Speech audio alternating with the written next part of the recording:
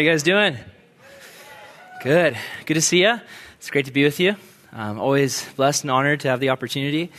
We're in 1 Thessalonians 5, 12 through 28. My name is Aaron, and there might be someone sitting next to you going, "He's the pastor's son," right now. Yes, it's true. The rumors are true. 1 Thessalonians 5, verse 12 through 28. That's where we're at. You know, I'd like to open up by talking to you about one of my personal heroes. You're probably thinking, oh, it's Jesus, right? Yeah, he's my personal hero, number one. But I've got a few others that are more human. And there's a guy named Jim Henson. Any Jim Henson fans in the room? Yeah, man, I just grew up being inspired and touched by his work. I mean, Sesame Street was amazing. Learned about numbers and letters and cookies, and it was great. And then The Muppet Show was just fantastic. Number one show in the world at one point.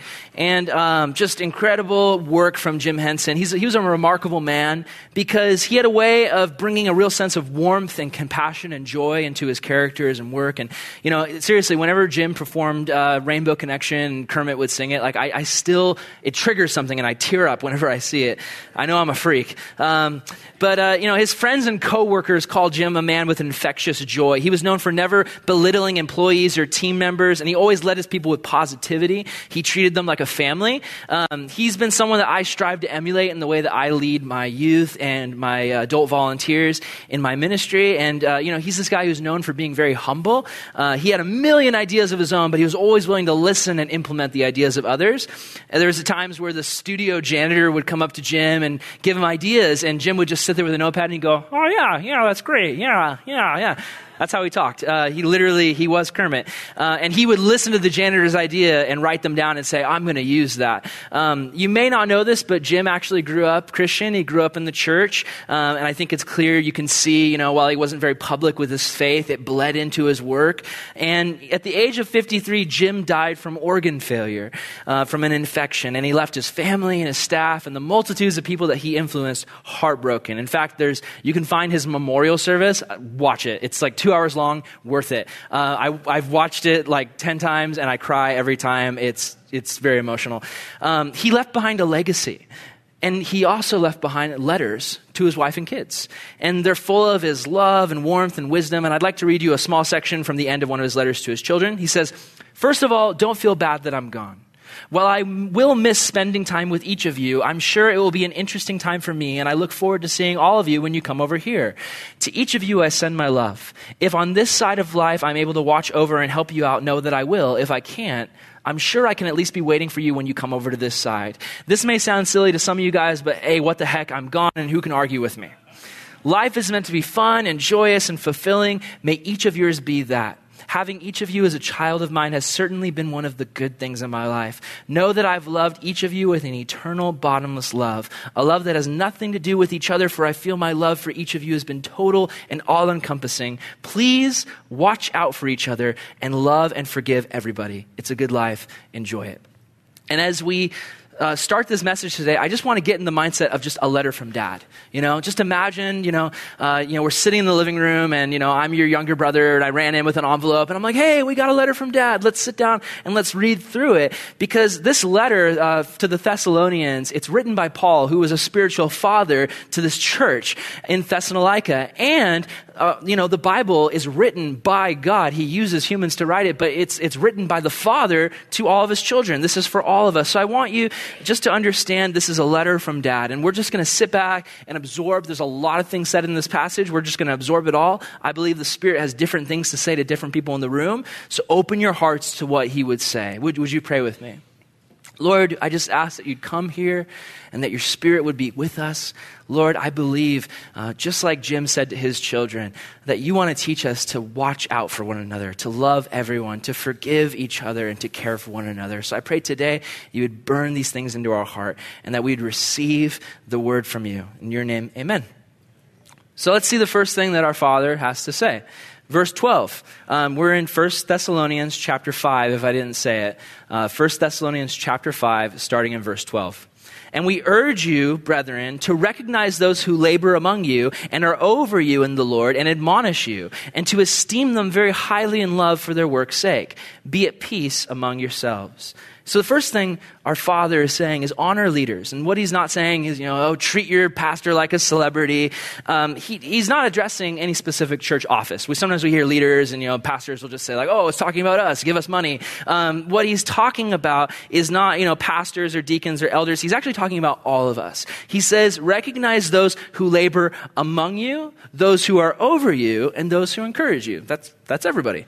I've had many people who've served alongside me. In my time in youth ministry, I started doing youth ministry when I was 15 years old, started volunteering in junior high ministry. I did children's ministry before that. And, I've had so many people who labored among me, down in the trenches of ministry. I've had people who were over me, leaders over me. I still do. I've had some amazing pastors and teachers and counselors. There was a guy named Dan Brown who worked here who taught me how to roll a vacuum cord. And, when I was doing janitor work. And, Steve Henschel, I couldn't ask for just a more gracious and amazing and wise and he's like as wise as Solomon. He's a great boss.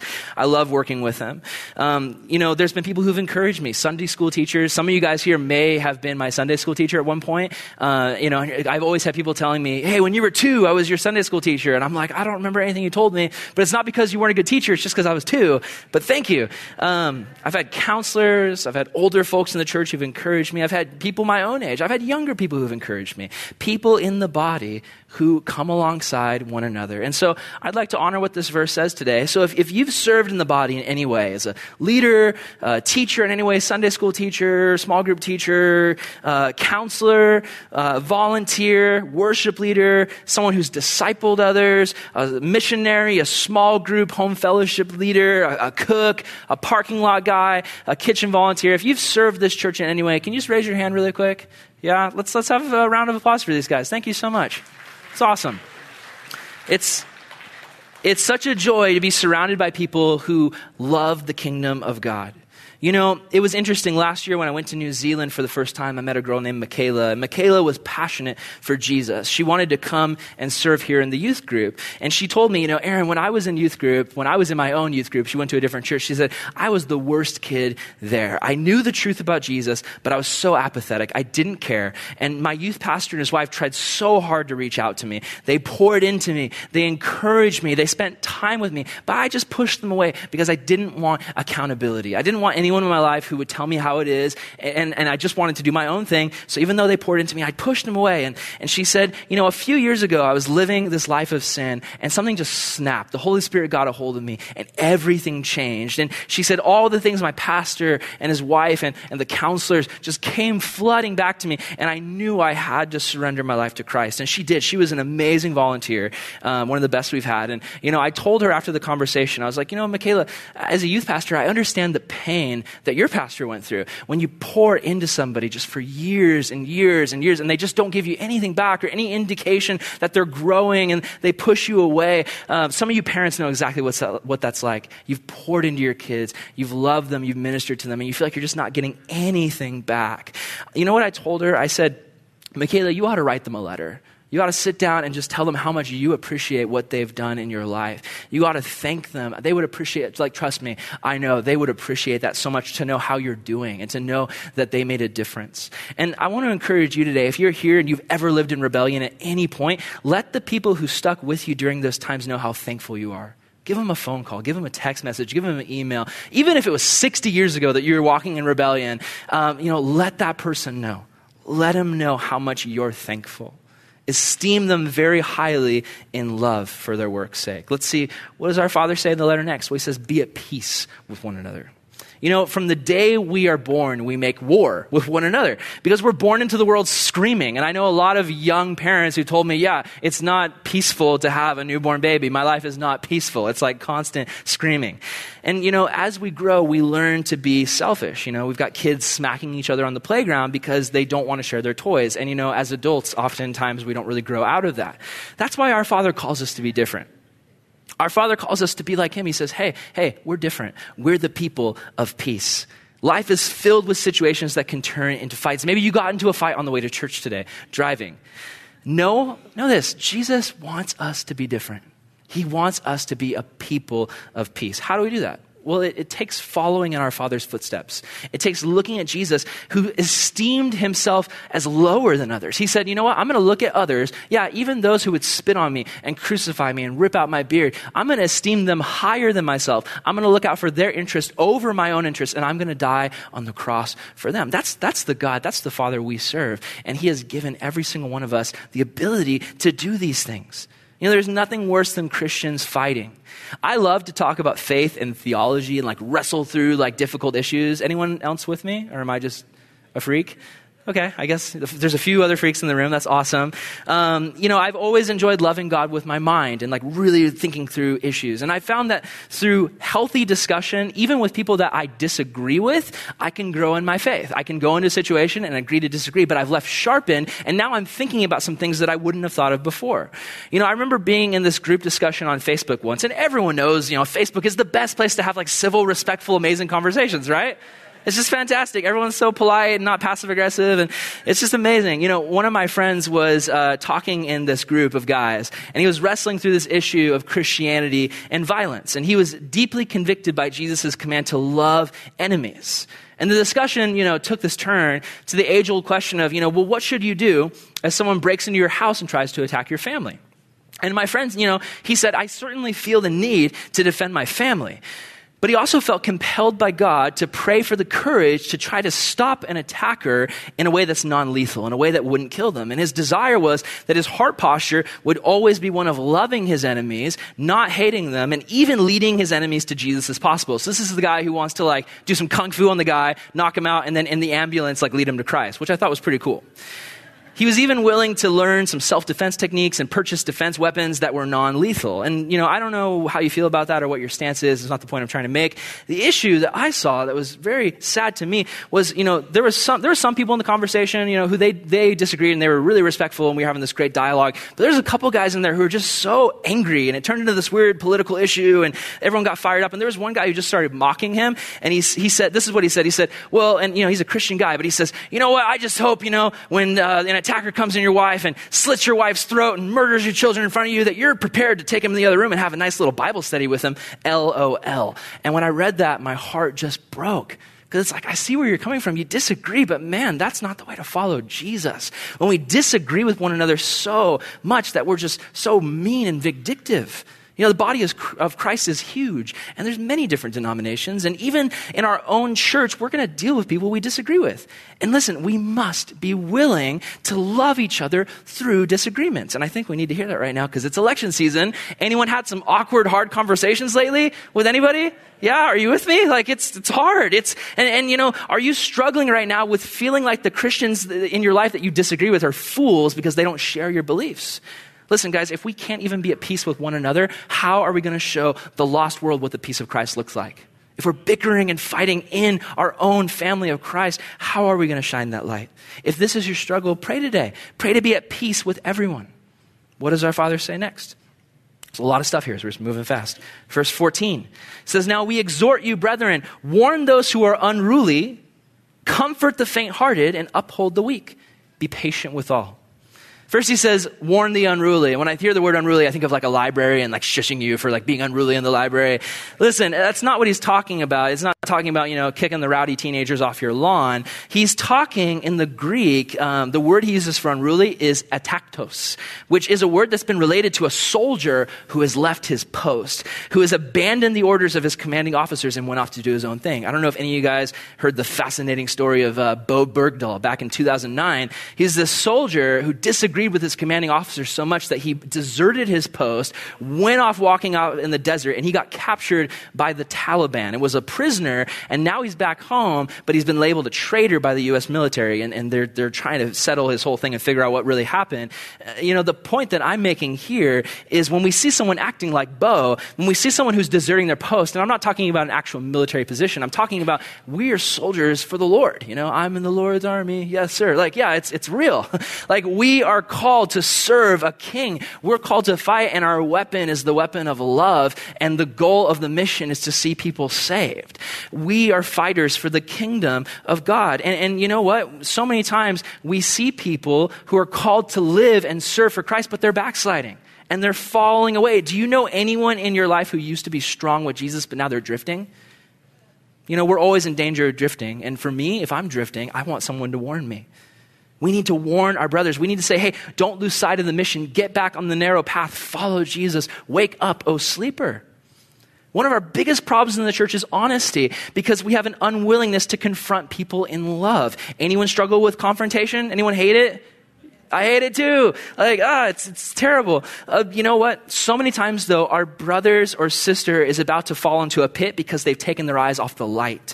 And we let them, because for us it's easier to let them fall and pray for them from a distance than to do the hard work of getting up in their face and loving them up close. It's hard to love them enough to say something because it can ruin friendships.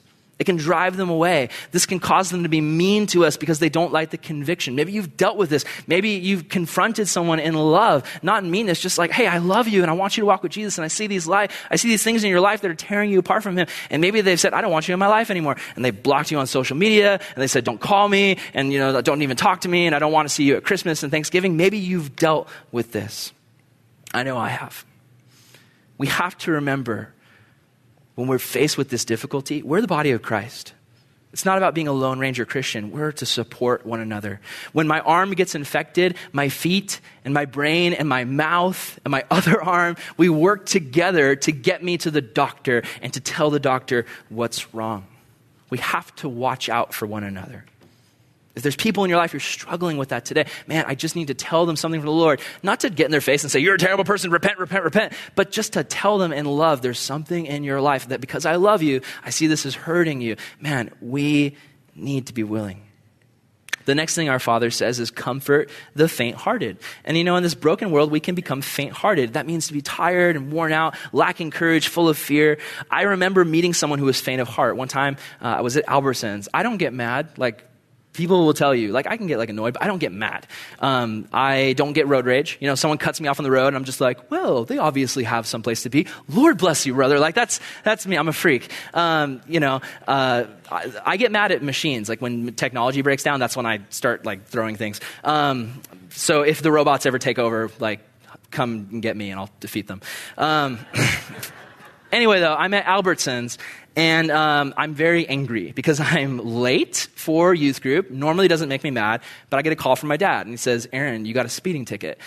This speeding ticket, or not speeding, it was a red light camera. And I'm going to a school to preach about Jesus. And I roll through one of those red lights. There's no one else on the road, no pedestrians. And just in the flesh, I'm like, Lord, how could you let this happen to me? I was trying to serve you. I was going to speak for you. And Lord, this is injustice. Why? And I broke the law. I got what I deserved. That's the reality. But in the time, I didn't want to accept it. And so I'm just angry. And, my dad's like, hey, this says if you don't pay this ticket, in 2 days, it's going to be another $500. So I'm just angry. I'm going through the aisle and I'm like, Oreos, Nabisco, graham cracker. I'm getting the supplies for youth. And I'm just angry. And, I step outside and I see this girl crying on the side, and she works there. She's got the Albertsons apron on, and she's got mascara streaming down her face and just sad. And the Lord touches my heart and says, give her some encouragement. And I'm like, no, I've got my own problems. I don't want to deal with her right now. Just totally being Jonah, running away from what the Lord wants me to do.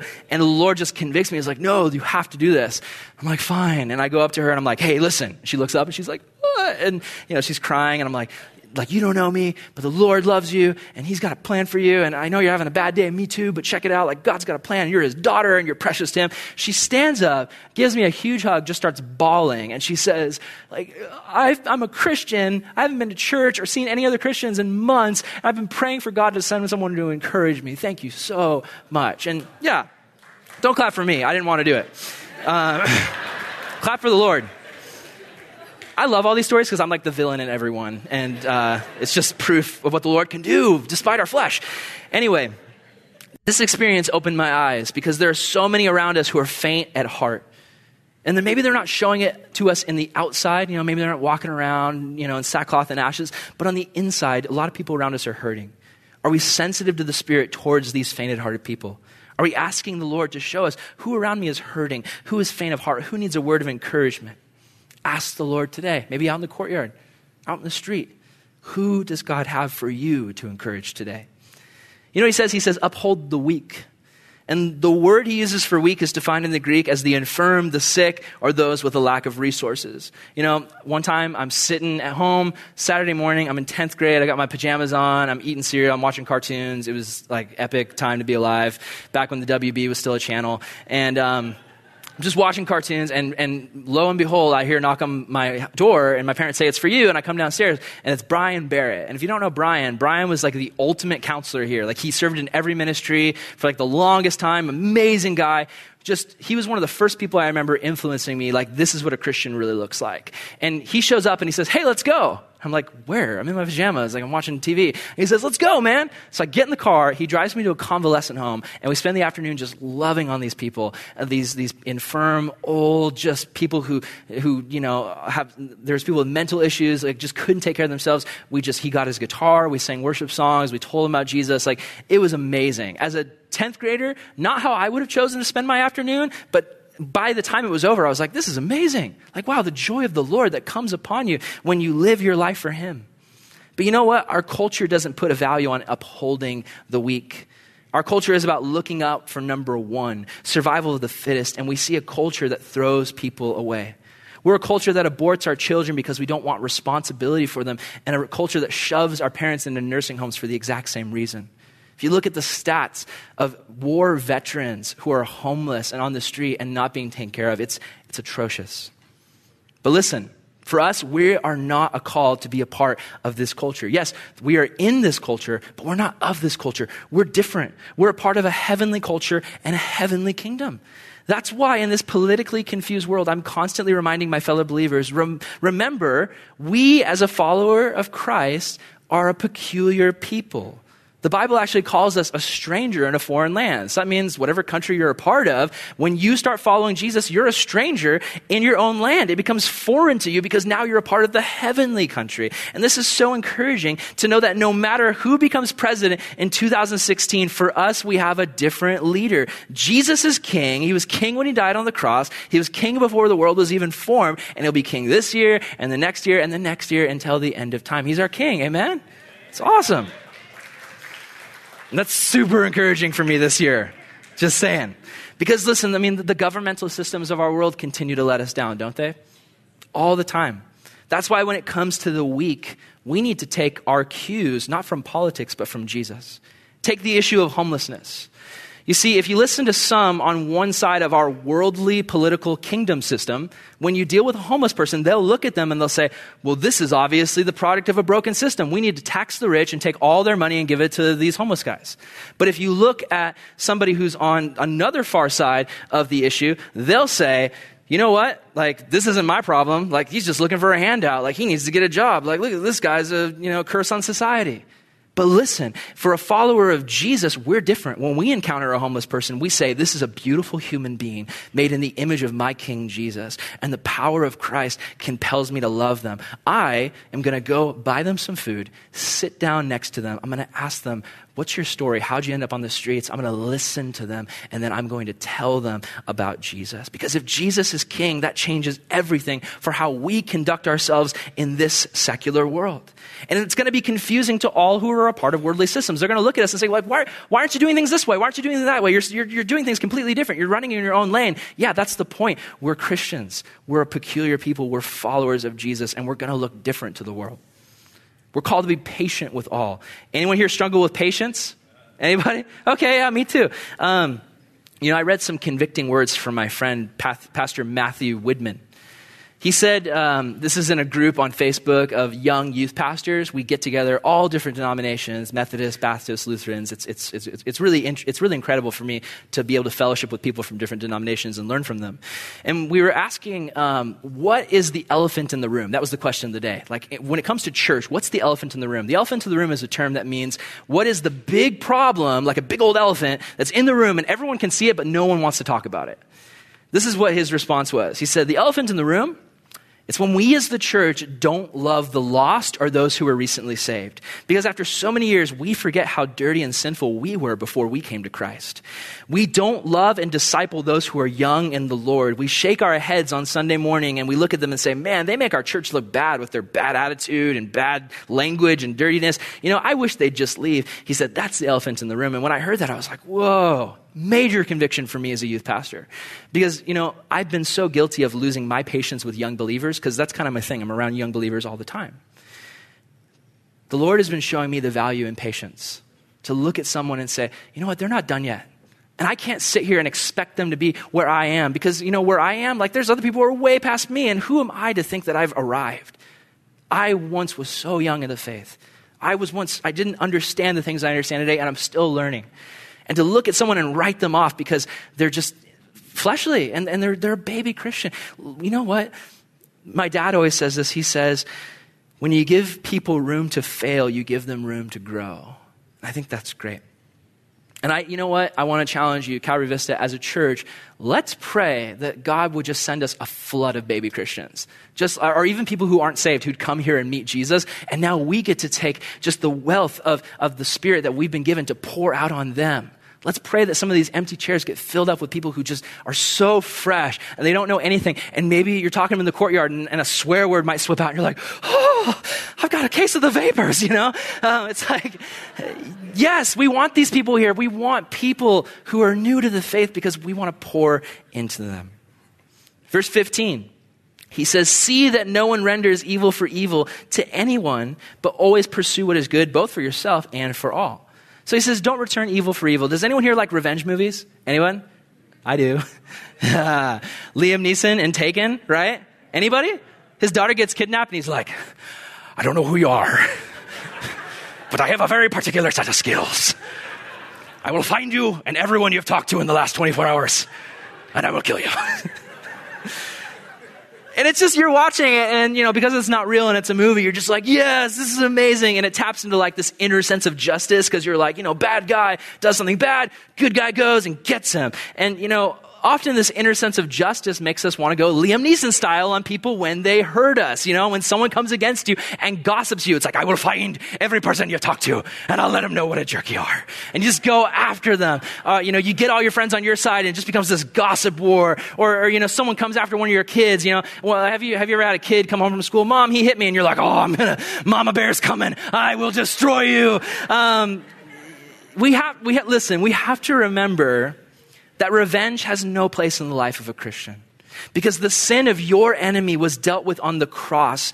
We don't need to take action against those who wrong us because Jesus already took the ultimate action. It was the cross. And anytime someone does something to hurt us and that inward desire to hurt them back boils up, you know what we're doing? We're undermining his work on the cross. We're undermining it.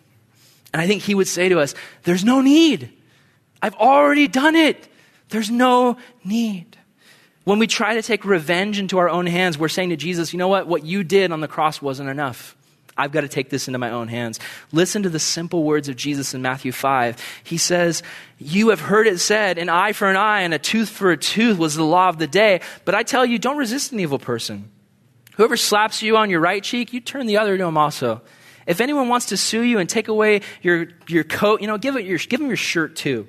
And he says, anyone who compels you to go 1 mile, you grab his stuff and you walk 2. You show him that love. He says, you've heard it said, you shall love your neighbor and hate your enemy, which is easy. Everyone loves their neighbor. Everyone hates their enemy. But he says, I say to you, love your enemies, bless those who curse you, do good to those who hate you, and pray for those who spitefully use you and persecute you. This came into play for us the other night. We were doing youth group at my house. We've got this sweet little house, this lady who's 102 years old. She's amazing. She gave us just a great price on this just little rental house, great little backyard. And so it's 5 minutes away from the church, and we do every Wednesday night for the most part. We have the kids over, and it's fantastic. We love it. But we've got this neighbor who, it's a private road to get up the hill to our house, and he owns half the road. And so we've had issues because I don't know, no offense to you guys, because I love you guys, but I don't know if any of you guys have ever dealt with high school kids lacking wisdom. We've got some kids who, they've just gotten their license and, like when you first get your license, you want to show people, all the loud noises your car can make and all that stuff. So we got people revving up their engines and going up the hill fast and stuff. Well, my neighbor hates that. He also hates when people pick up their kids, instead of going all the way up to our house, sometimes they'll get backed up and they'll like end up kind of doing the back out thing, and they'll shine their lights in his window. So at this point, like, he hates us. And he's told me a couple of times, very angrily, very rudely, like, hey, like, I'm going to kick you guys out. I'm going to get you out of here if you can't stop this. And so what I've done is, I've apologized, and I've told him, I'm going to work on this. And so I've sent out messages to my parents and my kids, and text messages and emails, and just told people like, hey, we got to do better about this. So I thought we were doing good. I thought the problem was over. But last Wednesday night, we had a couple kids who went a little bit too fast. Well, what this guy did is he came out of his house just screaming. And what he did was he took his car and he put it in the middle of the road sideways so that no one could get up. Just like, you shall not pass, was, and it was amazing. And he's just yelling and just angry at us. And me and my volunteers are down there, and we're trying to talk to this guy, and he's just yelling at us, and it's cutting into our time with the kids. We're like 30 minutes past when we were supposed to start, and he's just yelling and just being very angry. He's calling us toddlers and children and saying we're irresponsible and all this stuff. And, we were trying to talk to him, and I was just apologizing and trying to be very like profusely apologetic. And he's just like, you don't mean that because it doesn't change. And I was just like, I'm working on it. And we left, and, the kids and the counselors were all kind of talking, and everyone was just kind of like, man, what's up with this guy? Like, he's a jerk, this guy's crazy. And me and the guy who was teaching that night, one of my friends, Dylan, we were talking about it, and we were just, we were teaching a series on influence. And we were like, man, we need to be a good influence right now. Like, we need to show these kids what Jesus is like. So we got up, and me and some of the other counselors were just sharing with the kids, and we're like, hey, you know what? Like, sure, yeah, this guy was rude. This guy was totally out of line. But you know what? He does own this part of the road, and these are his rules, and we have disobeyed them. And so we need to own up to it. We need to be honest and admit our mistake. And we need to show this guy the love of Jesus by being just the best neighbors we can be to this guy. And what we did was we had the kids sit down, and we had them all write apology notes to the guy. And I'm going to give it to him as soon as I see him. I'm not going to, he gets mad if I walk up to his door, so I'm going to wait till he's mowing his lawn. I'm going to find him. I'm going to give him the notes and just pray for him. But, guys, we're Christians. We're followers of Jesus. So that means we live differently. What else does our Father say? He says, don't render evil for evil to anyone. He says, but always pursue what is good, both for yourselves and for all. So he says, pursue what is good for you and for everybody. It's pretty easy for us to pursue what's good for ourselves, because nowadays, I don't know if you've got the new upgrade on your phone, but there is actually a folder now in your photos called selfies, and it'll show you how many pictures of yourself you've taken. How's my hair? How am I looking? How am I doing? You can see that. You can see how self-absorbed you are. And you know what? I'm a part of it. I admit, I'm a part of that culture as well. We're the selfie generation. From the moment we wake up, for most of us, it's not, we don't wake up, I don't know about you, I don't wake up thinking, how can I help the poor? That's not my first thought in the morning. My first thought is like, oh, hungry. I got to eat something. What do I look like? What's going on with me? What's my day? What's my schedule? We pursue what makes us happy. And a huge problem, even in the church, I think, is our overemphasis on our personal relationship with Jesus. Now, don't hear me wrong. That's extremely important. You need your personal relationship with Jesus. But for many of us, that's what it stays as. It's just our personal thing. For many of us, Christianity revolves around Jesus saving us from our personal sins, and then us going to church and hearing messages that they hope, I hope this speaks to me personally where I'm at, and then taking that faith personally and quietly and just keeping it to ourselves. Guys, the Holy Spirit is never described as an ice cube that you put in your pocket and it just affects your heart when it melts on you. It's described as a fire. Fires, if you're doing it right, a fire spreads. It connects. It continues to burn. Have you ever told someone something is life-changing? Ice cream, Like for me, I'm like, oh, cookie dough ice cream, it's life-changing. It's amazing. Literally, I gained so much weight. It changed my life. Star Wars, Force Awakens. Oh my goodness, that moment where the Millennium Falcon goes up in the air and she cuts the engine, it hangs there and shoots the guy. Oh my goodness, me and the junior high pastor Alex, we're sitting in the theater and we're just like, this is everything we ever wanted. Life changed. Sports, I don't know if you're a sports person. I'm not. I grew up watching Michael Jordan, but when he quit, I did. So literally the last game I watched all the way through was when Michael Jordan played. Some of you guys are like, oh, I'm avoiding you. I'm never talking to you again. I'm sorry. It's just not my thing. What about essential oils? Anyone like all about that? It's changed your life. Okay. I was skeptical. I got an ear infection, and one of the people on my trip to New Zealand, they put some oregano on my ears, and I was like, oh, what is this, like witch doctor voodoo magic? I felt better, so can't deny it. Praise the Lord. It's awesome. But listen, if something has really changed our life, and we have all these things that we're so willing to talk to people about, if something has really changed our life, it's meant to be shared, and we're so willing to talk to people about all these other things, but we forget Jesus. We ignore the command to not just look out for the good of ourselves, but to look out for the good of others. And really, what is better for others than Jesus? What can we give people that is better than Christ? We're not called to have a personal faith. We're called to follow a God who loves us personally, but also loves the world personally and wants us to love the world personally too. For some reason, it's so hard to share the gospel. I don't know why I can talk to a stranger in line at the store about the new Marvel movie that came out and just like have all these details and geek out. But when it comes to Jesus and salvation, like the minute the Lord tells me to share it, like I clamp up and I just get all like crammy and my stomach gets all weird and I'm just like, ugh. And it's like that's the defining thing about my life. That's who I am. I'm a Jesus follower, but why is it so hard to share? We have to, though. We must share the gospel. I read about this missionary in India, and this guy, he saw all these other missionaries coming to India, and they were feeding the hungry, clothing the poor, healing the sick, but one thing was lacking. They weren't telling people about Jesus, and this just broke his heart. And he wrote this letter, and he said, guys, our methods have to change. He said, don't stop the humanitarian work. That's awesome. We need that. Jesus fed people. Jesus healed people. That's great. But you need to give them the gospel. Because he said, this is what he told them. It was harsh words, but he said, without Christ, you've given them a fine robe and a warm meal for the journey, but the destination is still hell. That's super harsh, but it's true.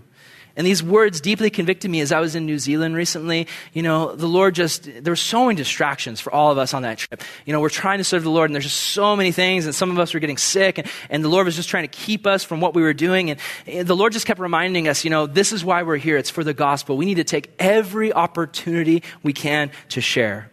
I remember I went to a skate park and there was these little skate kids and they were trying to skate and jump off this ledge. And I was down there with Jim Westby, Kelly West, some of the high school kids. And this little guy was trying to like skate up to a ledge and jump off it and he kept getting scared. And he let out like a little New Zealand swear and, you know, just stopped and came back and tried again. And I'm like praying, I'm like, Lord, like give us an opportunity, give us an opportunity. And this is what one of his friends, is like a little 10-year-old kid. And he says, hey mate, don't worry. You know, if you die, you'll go to heaven. Yeah, mate. If you die, you'll get to heaven.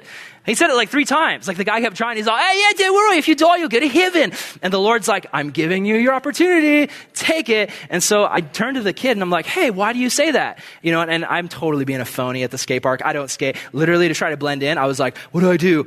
Baseball cap? Backwards. Hey kids, I'm just like you. I'm a skater. Totally faking it. But I'm just down there and you know, I asked the kid, hey, why are you saying that? And he's all, I don't know. And I'm like, well, what do you think it takes to get to heaven? And the kid says, I don't know, being a good person. And I'm like, let me tell you about Jesus. And we shared the gospel and we were able to pray with 3 of those kids to receive Christ. It was awesome. And so much more happened on that trip. I mean, people came to the Lord. It was amazing. If you know anyone on that trip, stop and ask them, like, tell me a story from the trip, because so many good stories. So what else does he say as we wrap this up? As the Father told us in verse 16, he says, rejoice always, pray without ceasing, in everything give thanks, for this is the will of God in Christ Jesus for you. So he says, rejoice always. If anyone could say that, it's Paul. The guy gets shipwrecked, stoned, thrown in prison. What does he do? Hey, let's have a worship service. I don't know if you've read that in the book of Acts. He gets thrown in prison, him and Silas. And for me, if I'm in prison, I'm like, Lord, why would you do this to me? I just tried to serve you.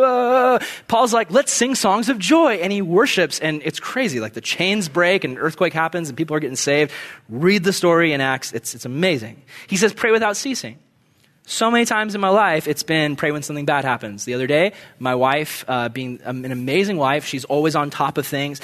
You know, she's always thinking of things I don't. And she says, you know, hey babe, like I've been driving my car. You're going to drive it. Like make sure you fill up the gas because it's pretty low. And I'm like, okay, thanks babe. And then I totally disregard her advice. Well, I get on the 15, you know, that long stretch where like there's nowhere to turn around. And I realize I'm like way beyond empty. Like I didn't even check it. So I'm just driving and I'm praying without ceasing. I'm like, Lord, please, like I'll serve you forever with my whole life. Like I'll give up every sin. Like just, Lord, help me get to the thing. And you know, so many times that's what we do. When trouble comes, when the trial comes, it's just like, we're just praying, Lord, save me. You know what? Our Father just wants to talk to us. That's what he means when he says pray without ceasing. It's the Father asking for a relationship. It doesn't mean you have to go and quit your job and go up to the mountains and find a prayer closet and get on your knees until they bleed in 24 hours, just pray without ceasing.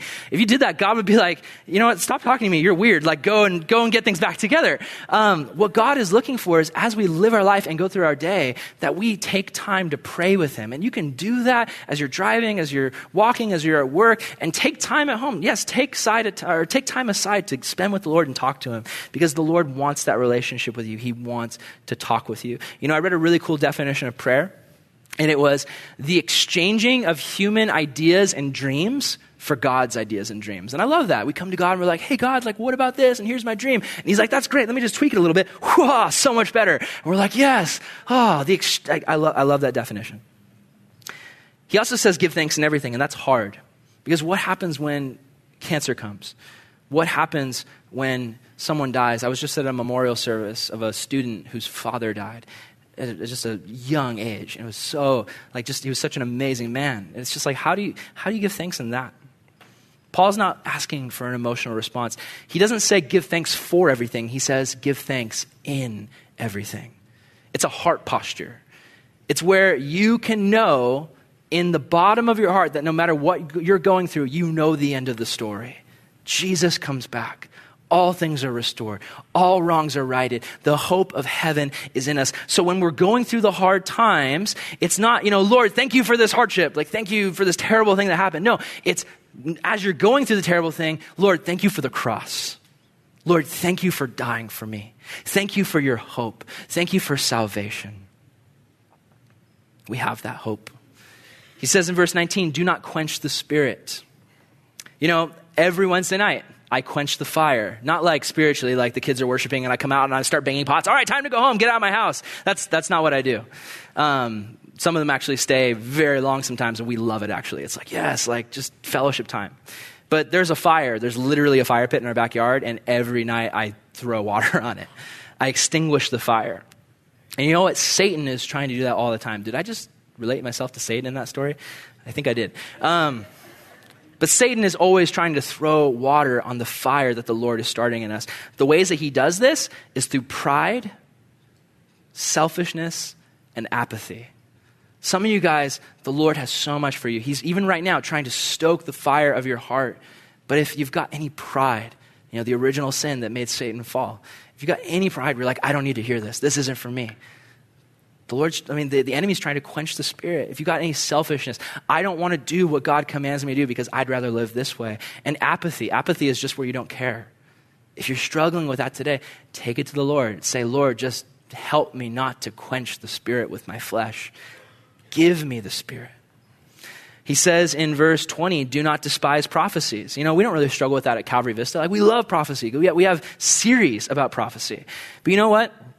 The definition of the word prophecy in the Bible, it's not always talking about future telling, where you sit down and you tell someone, in this many days, the Lord says this will happen to you. Prophecy is primarily giving someone a word from the Lord, speaking the word of the Lord to someone else. I'll give you a clear example. For me, I was at camp once. Jamie Urbina, the high school pastor, I was the junior high pastor. He invited me up to a camp, and I said, what do I do, Jamie? Like, what's my responsibility? And he said, just love on the kids. Just hang out with the kids. I was like, yes, so rad. So I was down there, and I was just asking the Lord, what do you want me to do? And the Lord said, just hang out.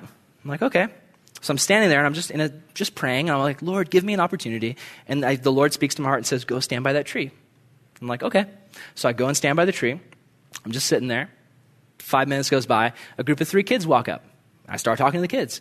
And as I'm talking to them, the Lord just gives me like, hey, say this. Just a little bit of encouragement. Now, it wasn't like, I am a prophet, and I am here to tell you that in 30 days' time, if you do not repent of this super specific, like that's not what I was doing. It was just little words of encouragement that I felt like came from the Lord.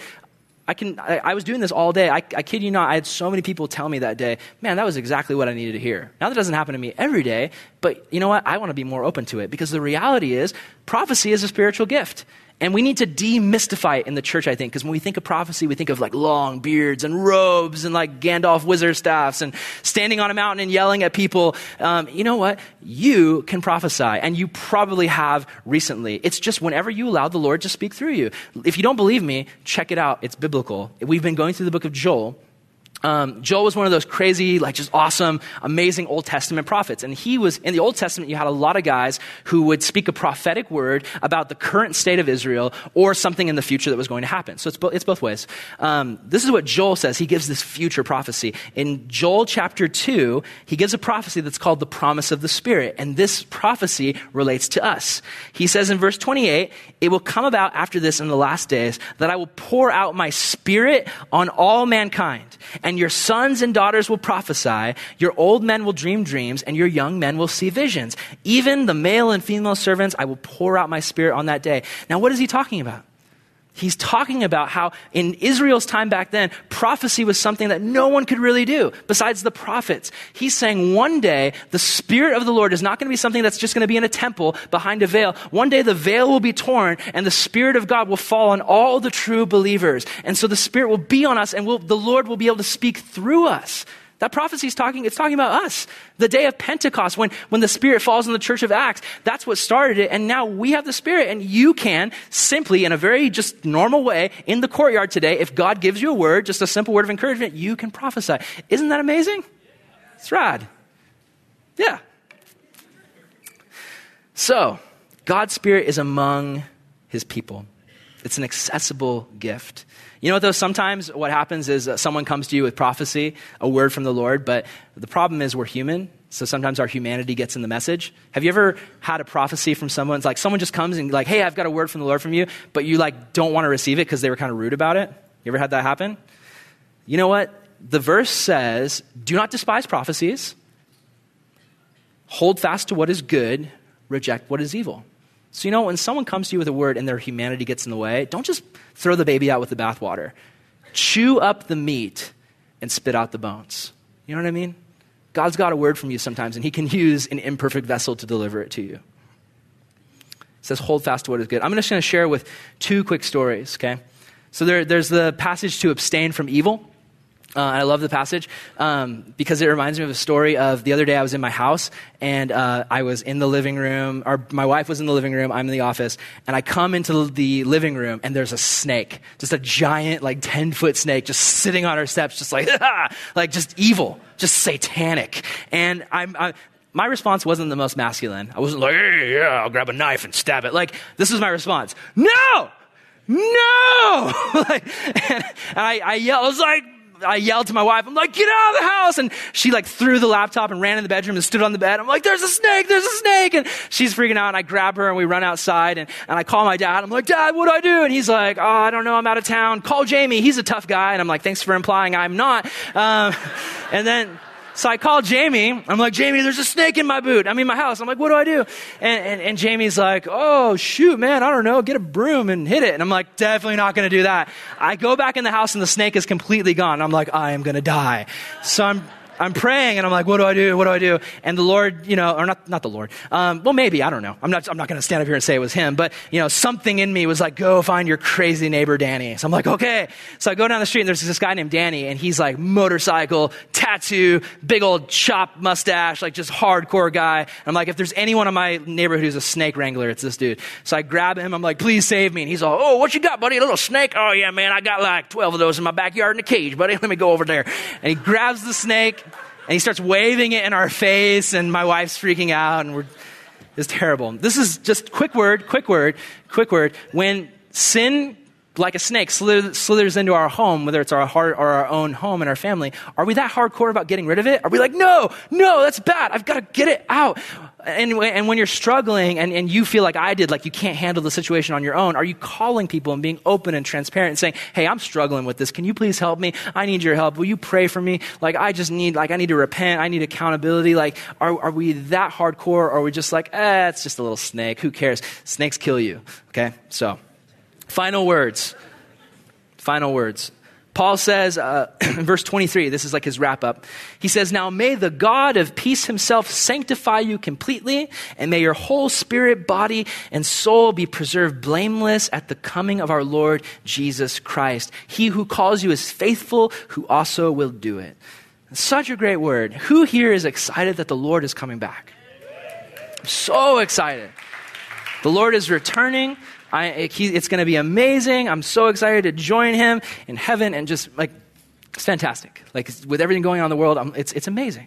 But you know what? I was listening to my friend Jimmy Robeson talk. Some of you guys remember Jimmy. He used to lead worship here. We were down leading worship at a camp and doing some stuff. And I was talking to him, and he was just telling me about this story about how him and some friends were going on a flight to Israel, which is like a 18-hour flight, just gnarly. And there was a guy on the trip, one of the pastors, who was like, hey, we've got sleeping pills.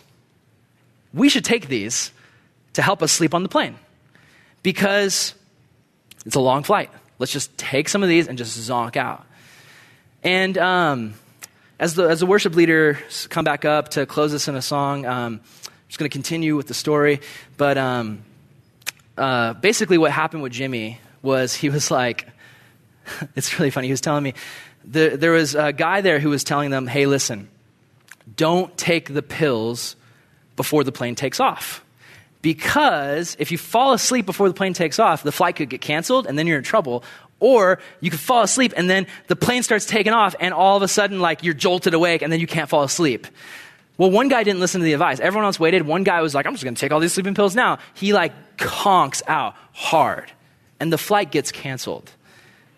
So now they're dragging him around the airport, and he's like a drunk person, just like stumbling around like the story struck me, because I was like, you know what? When it comes to like the rapture, and Jesus coming back, we believe in that. We believe the rapture. We believe Jesus is coming back. We believe that plane is taking off. There's no way the flight's getting canceled. It's happening. We just don't know the day or the hour. And you know what? I think a word from the Lord to us today would be, don't fall asleep before the plane takes off. Stay awake, because you've got things to do. You've got people to love, people to serve, people who need to hear the gospel of Jesus Christ, and the Lord wants to use you to do it. And the enemy's awake. He's prowling around like a lion, so we need to be awake too, watchful and ready. So let's serve Jesus today. Let's not just tune out and say, he's coming back, and I'm going to tune out and not be involved and not serve him. I'm just waiting for him to come back. He's coming back, so let's serve him now, because he gave us a job to do. Amen? Amen. Let's pray. Lord, I thank you so much just for your word and for who you are. And God, I pray that you would just help these things to sink into our hearts. Touch our hearts, fill our hearts. Speak to us, Lord, in the secret place. So many things were said today. I pray, Lord, whatever you have for these guys, whatever specific thing you want them to walk away with today, I pray that it would just delve into their heart and make a home there. Seal your word into our hearts. We want to worship you today. We want to worship you now, Lord. So we just lift up our voices and we praise you for what you've done and for what you've shown us. In your name, amen.